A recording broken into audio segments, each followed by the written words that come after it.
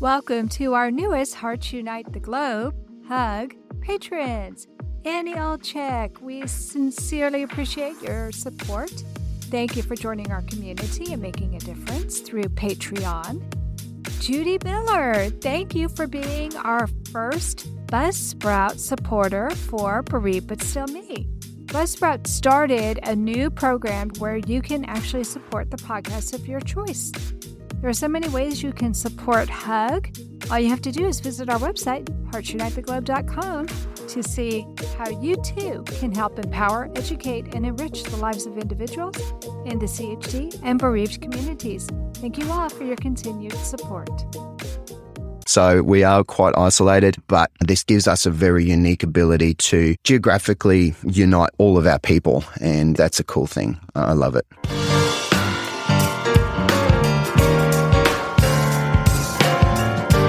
Why would an Australian support group start a podcast?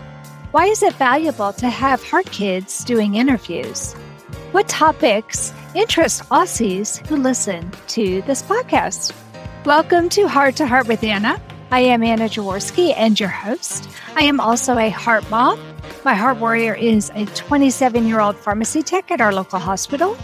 My heart warrior was born with a single ventricle heart and is my inspiration.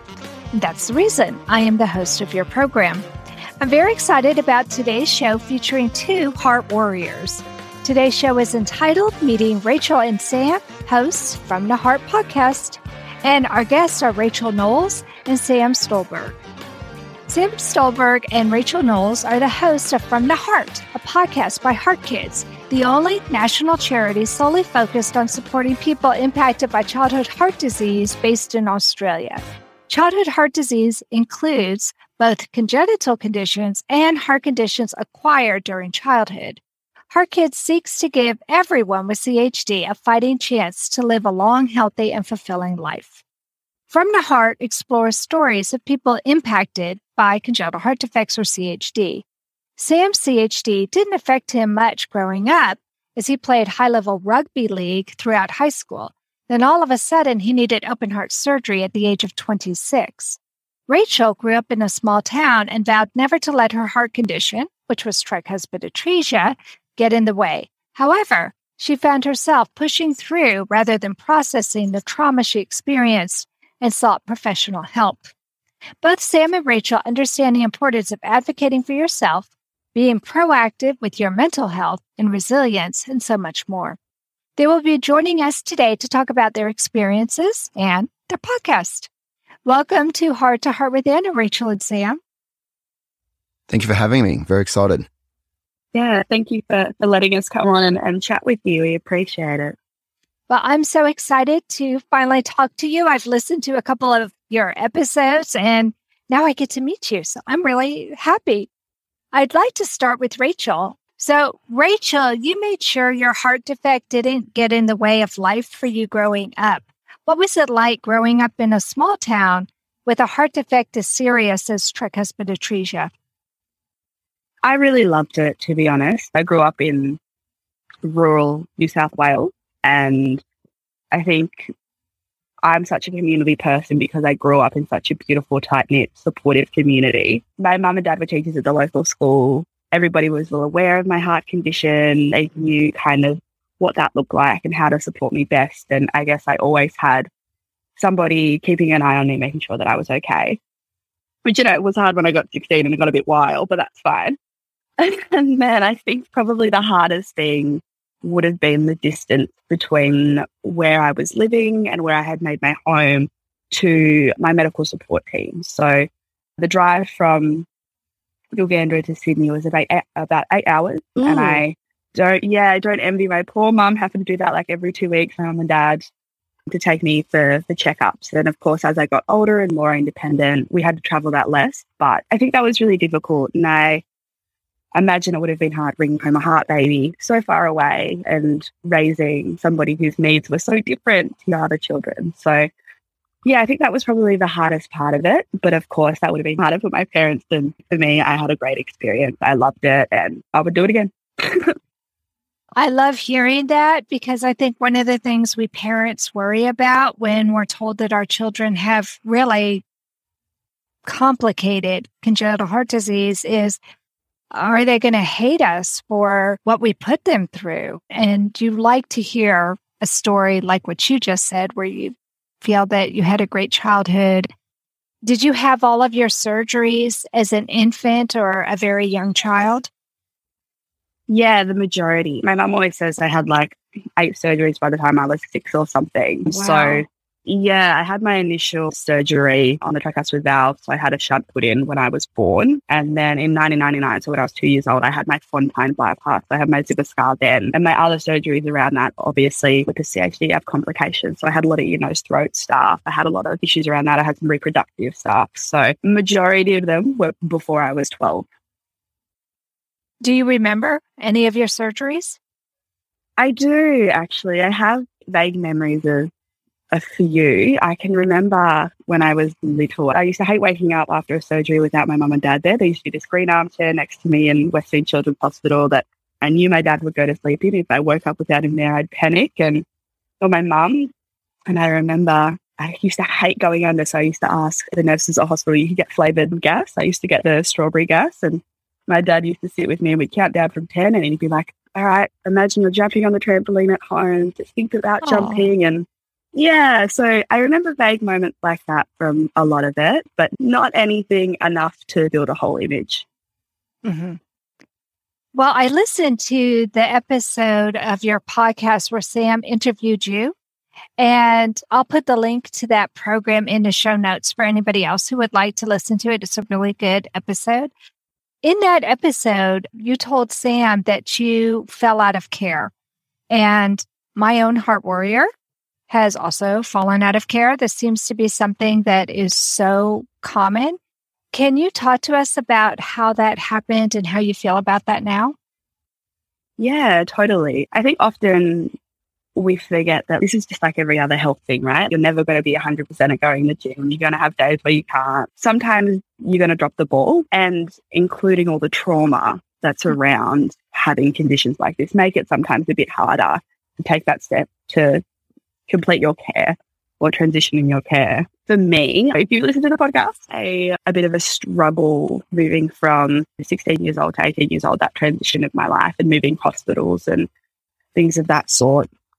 I think what I can bring to this conversation as opposed to Sam is like the conversation around motherhood was really difficult for me. Growing up, I was always told that CHD bubs might not be an opportunity for you to have a baby, and that was really hard. So we talk a lot about family planning in this space when you're a woman, but you're just as a woman if you choose not to have babies as well. It's really important. But for me, I had to be really proactive about this was something that hung over my head, very much did, because I would like to have children. So I became really proactive, built myself a really strong reproductive team, had some really frank conversations with them around contraception, around what does it look like I can have children? How would I deliver? How would I carry? What does my cycle look like? Do I have the follicles to have babies? And just like gunned them with all of those questions as quick as I could to get as much information. And then now in a position where I have all that information, I have really beautiful medical professionals that I can go to when I'm vulnerable and nervous about questions and feeling that triggeredness in my chest about things, and who will always act in my best interest, who will always give me the medical advice that's needed and appropriate for that point in time. And I think that's the best thing that has been for me. You live in a constant state of having this question above your head when you have CHDs around your health and your ongoing health. And you're never going to get a definite answer, but it's about having people in your circle who will give you the advice that you need, appropriate for you, without any other bias and without any other judgment towards you. Yeah, I agree with you. I think having the right team makes a big difference. My heart warrior is just now getting back into care after having been out of care for a while, and told me that he was tired of having to see the cardiologist every 6 months. And for a while, he just wanted to feel normal. And he felt so good that he didn't feel like he had to see the cardiologist, but he is now back in care, and I'm so relieved that he's back in care. But I think it's what you said, Rachel. It's all about finding that right team that you know has your back and is going to be able to address the issues that are important to you, such as motherhood. Yeah, change is a big thing and it's a big scary thing, and particularly when I can imagine coming back into care with transitioning and having all those questions about your identity and self is really difficult. But when we think about the way that I like to call myself out on it is, when you think about self-care, when you have conditions like this, self-care isn't just, I'm going to, go out and do some retail therapy. It's actually about pulling yourself together and knowing that this is in your best interest and your best health. And it's a way that you can look after yourself now that will benefit you later. Right. So you were in your early 20s when you actually sought professional help. What did you find to be most helpful for you? Yeah, most helpful was an understanding now that I'm a grown woman. I have agency over my health. As scary as that is to have that pass from my parents to myself, it's time for them now to be able to live a life without having to care for me and put my appointments first. That's now my responsibility. And that's scary, but also that means that I have a lot of agency within how my life looks and how I care for myself and what I do. And I think when I have a really good mental health team, I have a really good reproductive health team, I have a great cardiologist, and I'm still building my team. Like there's still areas that I need. And, even in the family planning dynamic, the podcast has been great as well because I've gotten so much information off that about what that looks like and how that can happen. But having conversations about, okay, I'm 25 now. When is the best age? What does that look like? I know that with or without a partner, I would like to be a mother. So what time is the best way to do that? What happens if I have an unplanned pregnancy? What are my options? What's the safest thing for me considering the heart condition? Because unplanned pregnancies can be fatal sometimes in our community. So what are the options that I have, and empowering myself to have the choices in that? So the most helpful thing I think for me is knowing that actually I've done this my whole life.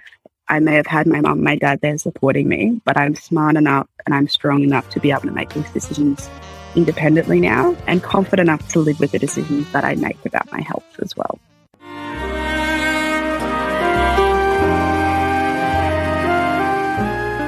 Home Tonight Forever by the Baby Blue Sound Collective. I think what I love so much about this CD is that some of the songs were inspired by the patients. Many listeners will understand many of the different songs and what they've been inspired by. Our new album will be available on iTunes, Amazon.com, Spotify. I love the fact that the proceeds from this CD are actually going to help those with congenital heart defects. Enjoy the music. Home Tonight Forever.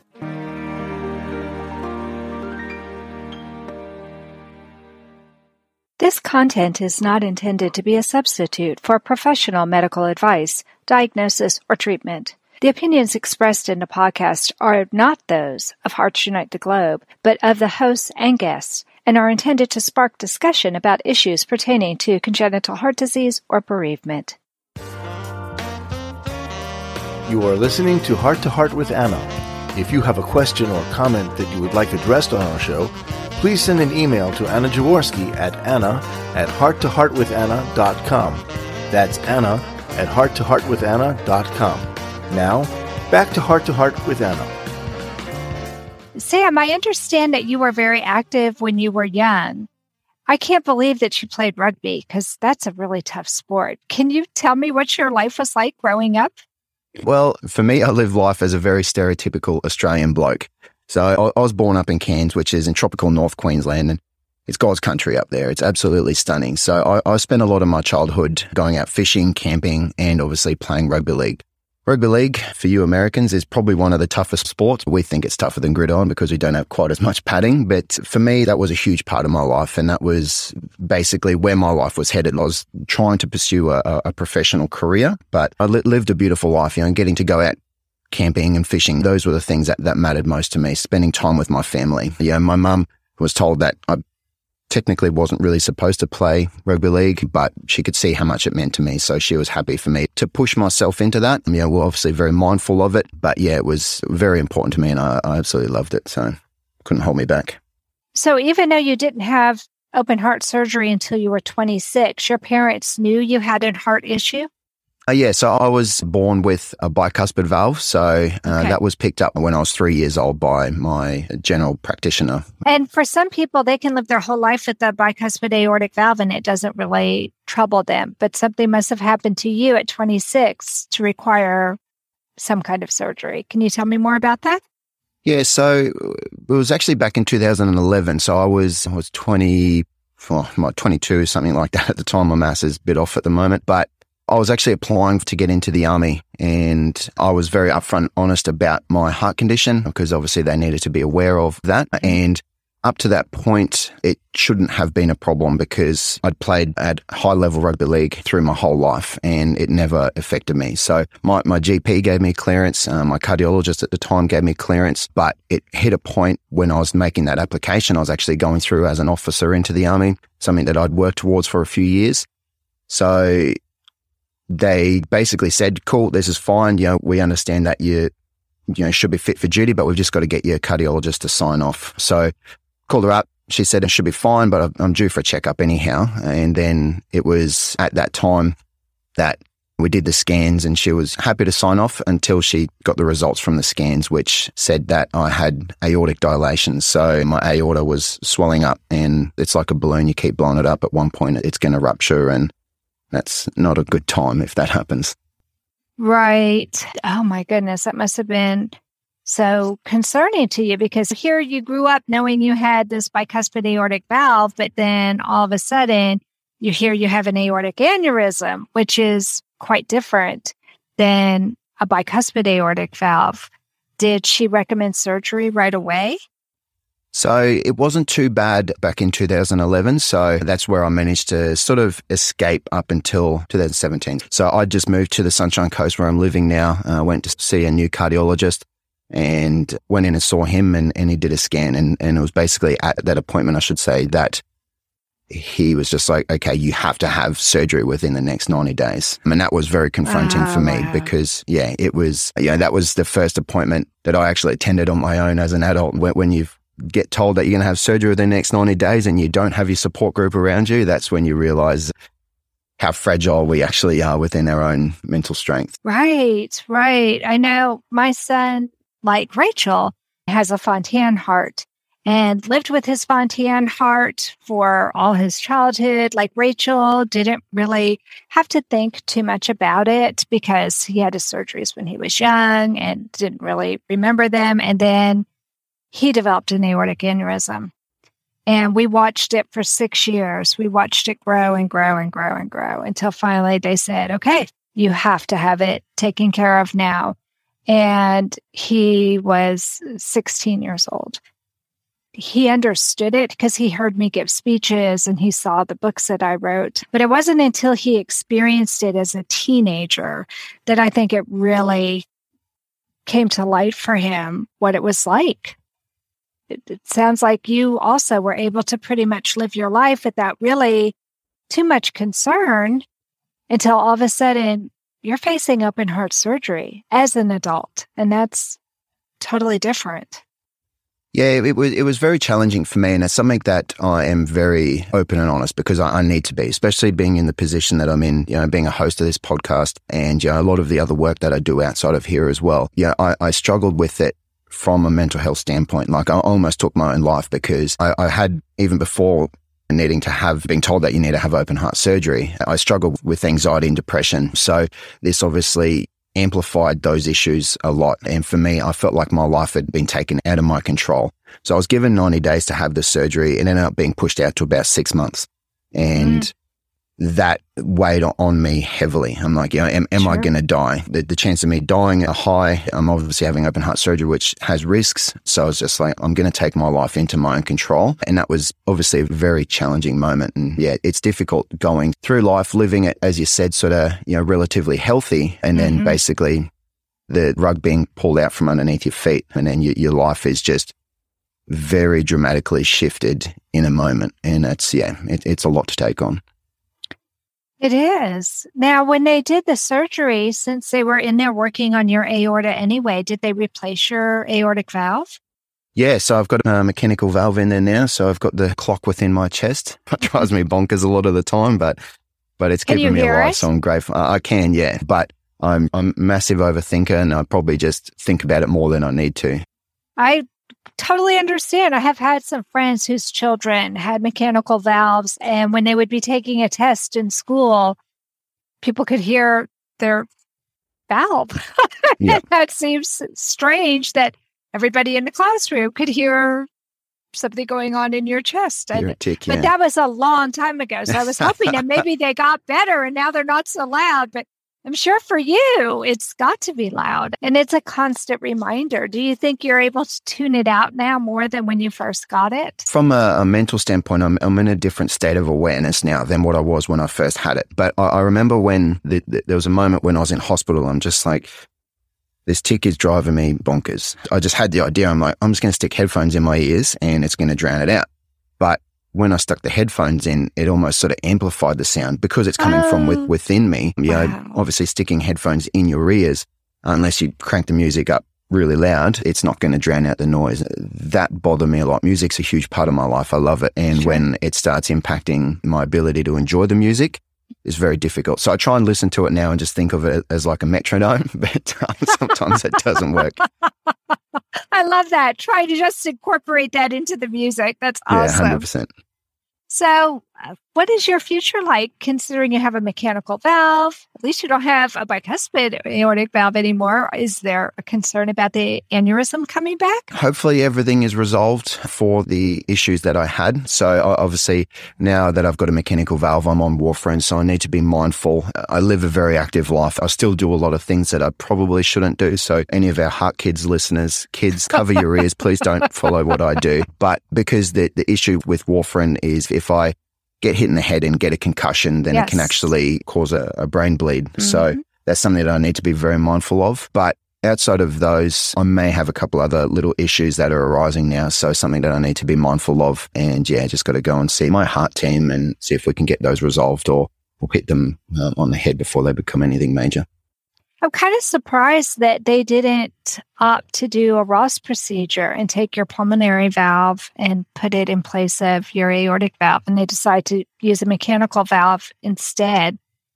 Did they talk to you about that as an option? They didn't talk to me about that as an option. They spoke about having a bovine valve, but the issue with me, especially with my lifestyle, is it would burn out within maybe 5 to 7 years. Yeah. So the mechanical valve theoretically should outlast me as long as I obviously look after it. Wow. It should theoretically. You know, they're made of some pretty fancy materials now. Cool. So yeah, my cardiologist was very adamant that they won't need to replace the valve itself.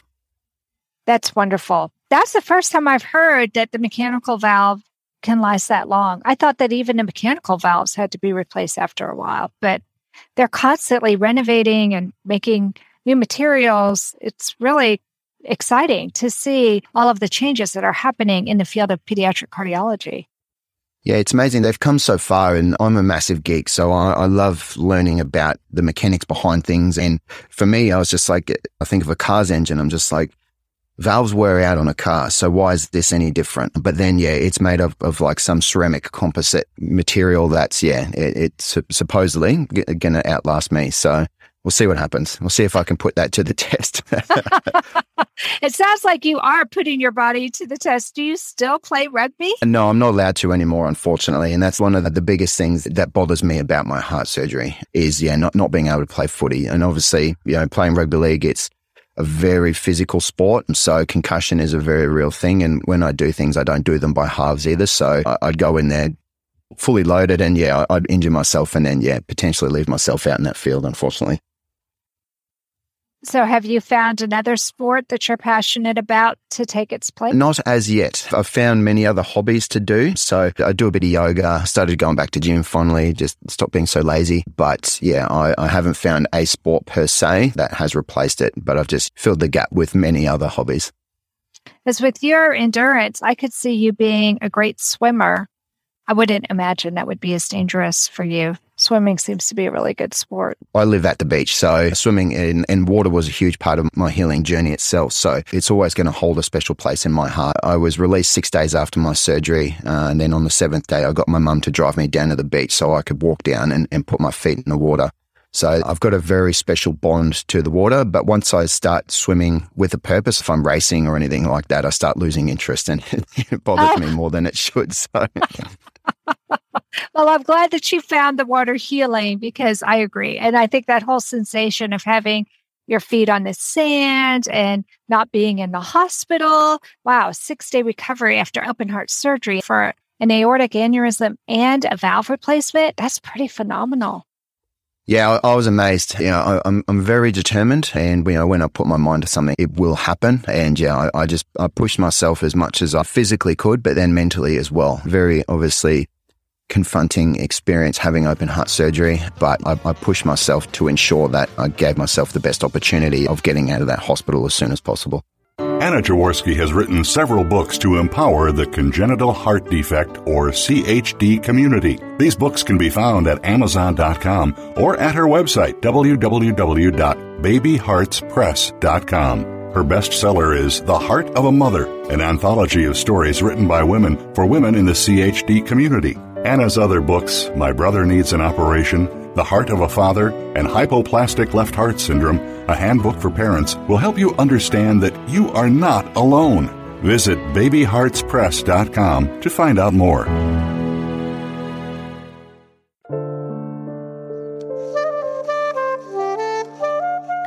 Heart to Heart with Anna is a presentation of Hearts Unite the Globe and is part of the HUG Podcast Network. Hearts Unite the Globe is a non-profit organization devoted to providing resources to the congenital heart defect community to uplift, empower, and enrich the lives of our community members. If you would like access to free resources pertaining to the CHD community, please visit our website at www.congenitalheartdefects.com for information about CHD, the hospitals that treat children with CHD, summer camps for CHD survivors, and much, much more. Can you tell me why you decided to be co-host for a podcast for the Australian community? And I'll start with you, Sam.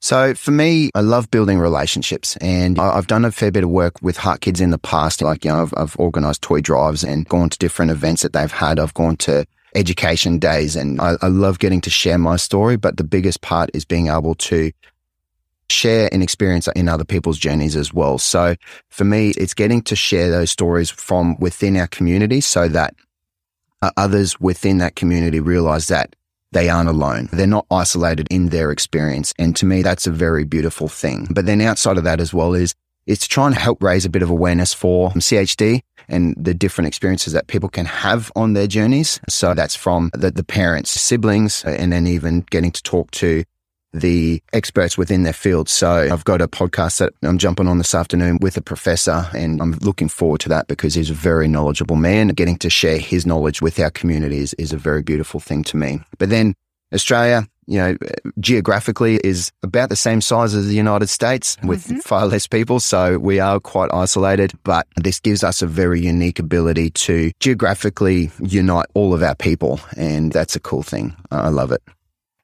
One of my volunteers, my script writer, Megan Tones, is the one who told me about your program because she started listening to it, I guess, from the first episode.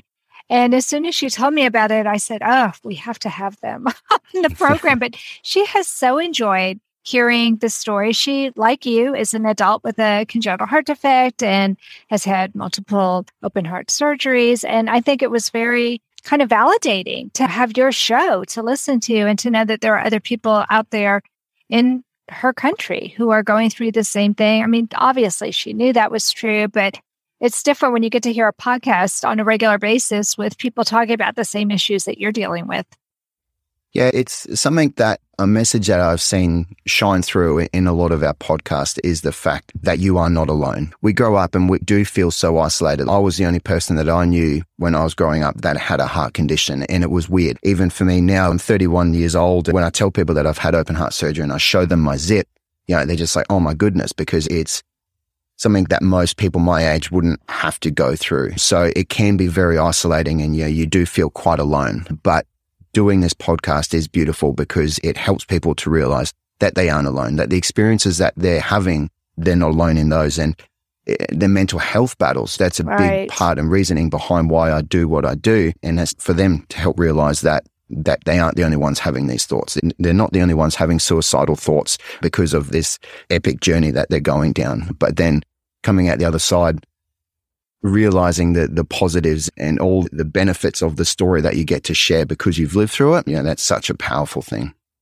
Absolutely. I think you all have a different baseline to people who don't have a congenital heart defect when it comes to how difficult something is or how challenging something is. You have been through so much with your hearts that it gives you a different vantage point in life. Yeah, it's something that I share in everything that I do. I've dealt with my own mortality, and dealing with that at 26 years old is a very obviously confronting thing, but that's what makes me me. That makes my story so beautiful, because most people don't get to experience that until they're at the end of their life. They're at the end of their journey, whereas I've stared death in the face and I looked him in the face and I said, not today. I'm still ready. I'm still here. I love it. I love it. Rachel, can you tell me about the topics that you all choose for the podcast? And tell me about some of the shows that you have coming up. I think the journey has always been as many voices that we can get on and around CHD is important. So that ranges from, of course, professionals in the area, cardiologists, specialists, people who live with this themselves, family members around that. I know that I particularly have done a lot with female doctors around reproductive health and family planning and things of that sort, because it is a really big, scary thing. We've done quite a few on mental health. We've also, the incredible Tiny Jazz has done a few, who was also partly a co-host. She's done a few in regards to Aboriginal and Torres Strait Islander peoples living with CHD or experiencing CHD. So we have a collection of voices, and I think that can be the biggest thing when you are experiencing this, is that it's incredibly isolating. As Sam said, you don't often know people who have the same condition as you, and it's nice, I think, to be in a space when you don't know as many people who have the same thing as you do. You don't often let that part of your identity breathe or be present. Mm-hmm. So even in a little way, where you can go for a walk and you can put a podcast in and you can let that part of you just be and get a bit of room and know that there's connection, I think is really important. So for us, we want to do everything and everything in between with this kind of stuff. We want to do mental health, we want to do reproductive health, we want to do medical stuff, we want to do everything. So I think I only be speaking for myself here, but I feel like we might have a few more in the books before we call it quits, Oh my goodness, I can't see you all calling it quits for quite a while. I just love meeting all the different people in our community, and there are always new people coming in. 100%. I think that, it's so interesting. I find that somebody always has some sort of connection to somebody who has heart stuff. My sisters are teachers, and often they'll get little bubs in their class that might have heart problems or CHD, or just funny things that they have different. And often my sisters will tell them my story, and it's like tell their parents my story. And I think that's, on a big scale, this is kind of what the podcast is. There's that nice ability to know that you're good, you got this, you're right. And you're living your life. I think one of the things that was scary for me, my son is 27, and when we were told how serious his heart defect was, my mother was in the room with the doctors and my husband and me, and she said, is he going to be a cripple? Is he going to be in the hospital all the time? And I was appalled that she asked that question, to be honest with you.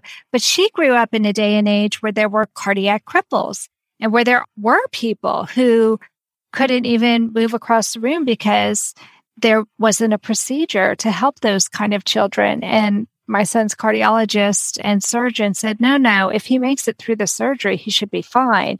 The big question was, is he going to make it through the surgery? And I think that's what was so scary for us. Yeah, I think that's the really interesting thing when you have like young bubs, or, when that first starts out, is what does life look like? And you have that as parents, as caregivers. What's the best thing that you can do to make sure that they're able to self-determine in their life and grow and be happy and proud and strong individuals? I think, it's a really scary thing. And even now, like, my nan will be like, oh, I remember when you were born and you were so little. And all those stories that I'm just living my life. Exactly. Yeah, I love that. There's no big thing. I don't mean to do anything spontaneous. I just happen to just live. And I think that's a gift in itself. But I think, often we forget the struggles that kind of got us there, you know? Well, I think it's the struggles that make your just living so amazing. And that's what gives us heart parents inspiration. It gives us hope that maybe our kids will be able to play sports, will be able to consider having a baby and having a family and all those things that most people just take for granted. We don't get to take those things for granted. For us, they're all miracles. We are very, very lucky people. And it's so nice to be able to share this space with Sam and Isabel and to get, everyday people to be able to actually sit down and talk about their life and that experience. I love it. So it's From the Heart by Heart Kids. Can you tell us where we can listen to your program? And friends, I will have the links in the show notes, but for those of you who are listening who might want to know, would you go ahead and give them the URL? You can find it on Apple Podcasts and Spotify and all your podcast streaming apps. And you're also on Facebook and Instagram. And we can find you at Heart Kids Australia, no spaces, friends, or on Instagram, just Heart Kids. Did you all want to share any other URLs or links or anything that people might be interested in knowing? For me, it's something that I try and talk to people. I'm trying to grow my community. So if there's anybody out there who wants to reach out to me on social media, please come find me on Instagram, slide into my DMs. I'm happy to have a chat to people. I love hearing people's journeys. I love getting to share my journey as well. So if you feel inclined, then please come find me on Instagram. It's Ronin, RONIN.Stolz, STOLZ. Okay, great. And so Rachel, did you also want to share yours? Anybody's always welcome to contact me. If you want to talk through anything or have a chat or whatever, mine is Rachel Knowles. The Rachel is spelled a little bit funny. It's RACHAEL and then Knowles like Beyonce _ So I love that, like Beyonce. Like, I wish I could say we were cousins, but I'm still trying to figure out if we are, you know? I love it. Well, this has been so much fun. Thank you so much, Rachel, for coming on the program today. No, thank you. Thank you for having me. And it's been wonderful to share the space with yourself and with Sam. It's been great. It has been great. And thank you, Sam. I've really enjoyed hearing your story. I think you are definitely the first person to come on my program with a heart defect who has played rugby. And a lot of Americans may not know about rugby, but I went to school at Our Lady of the Lake in San Antonio, Texas, and we actually had a rugby team.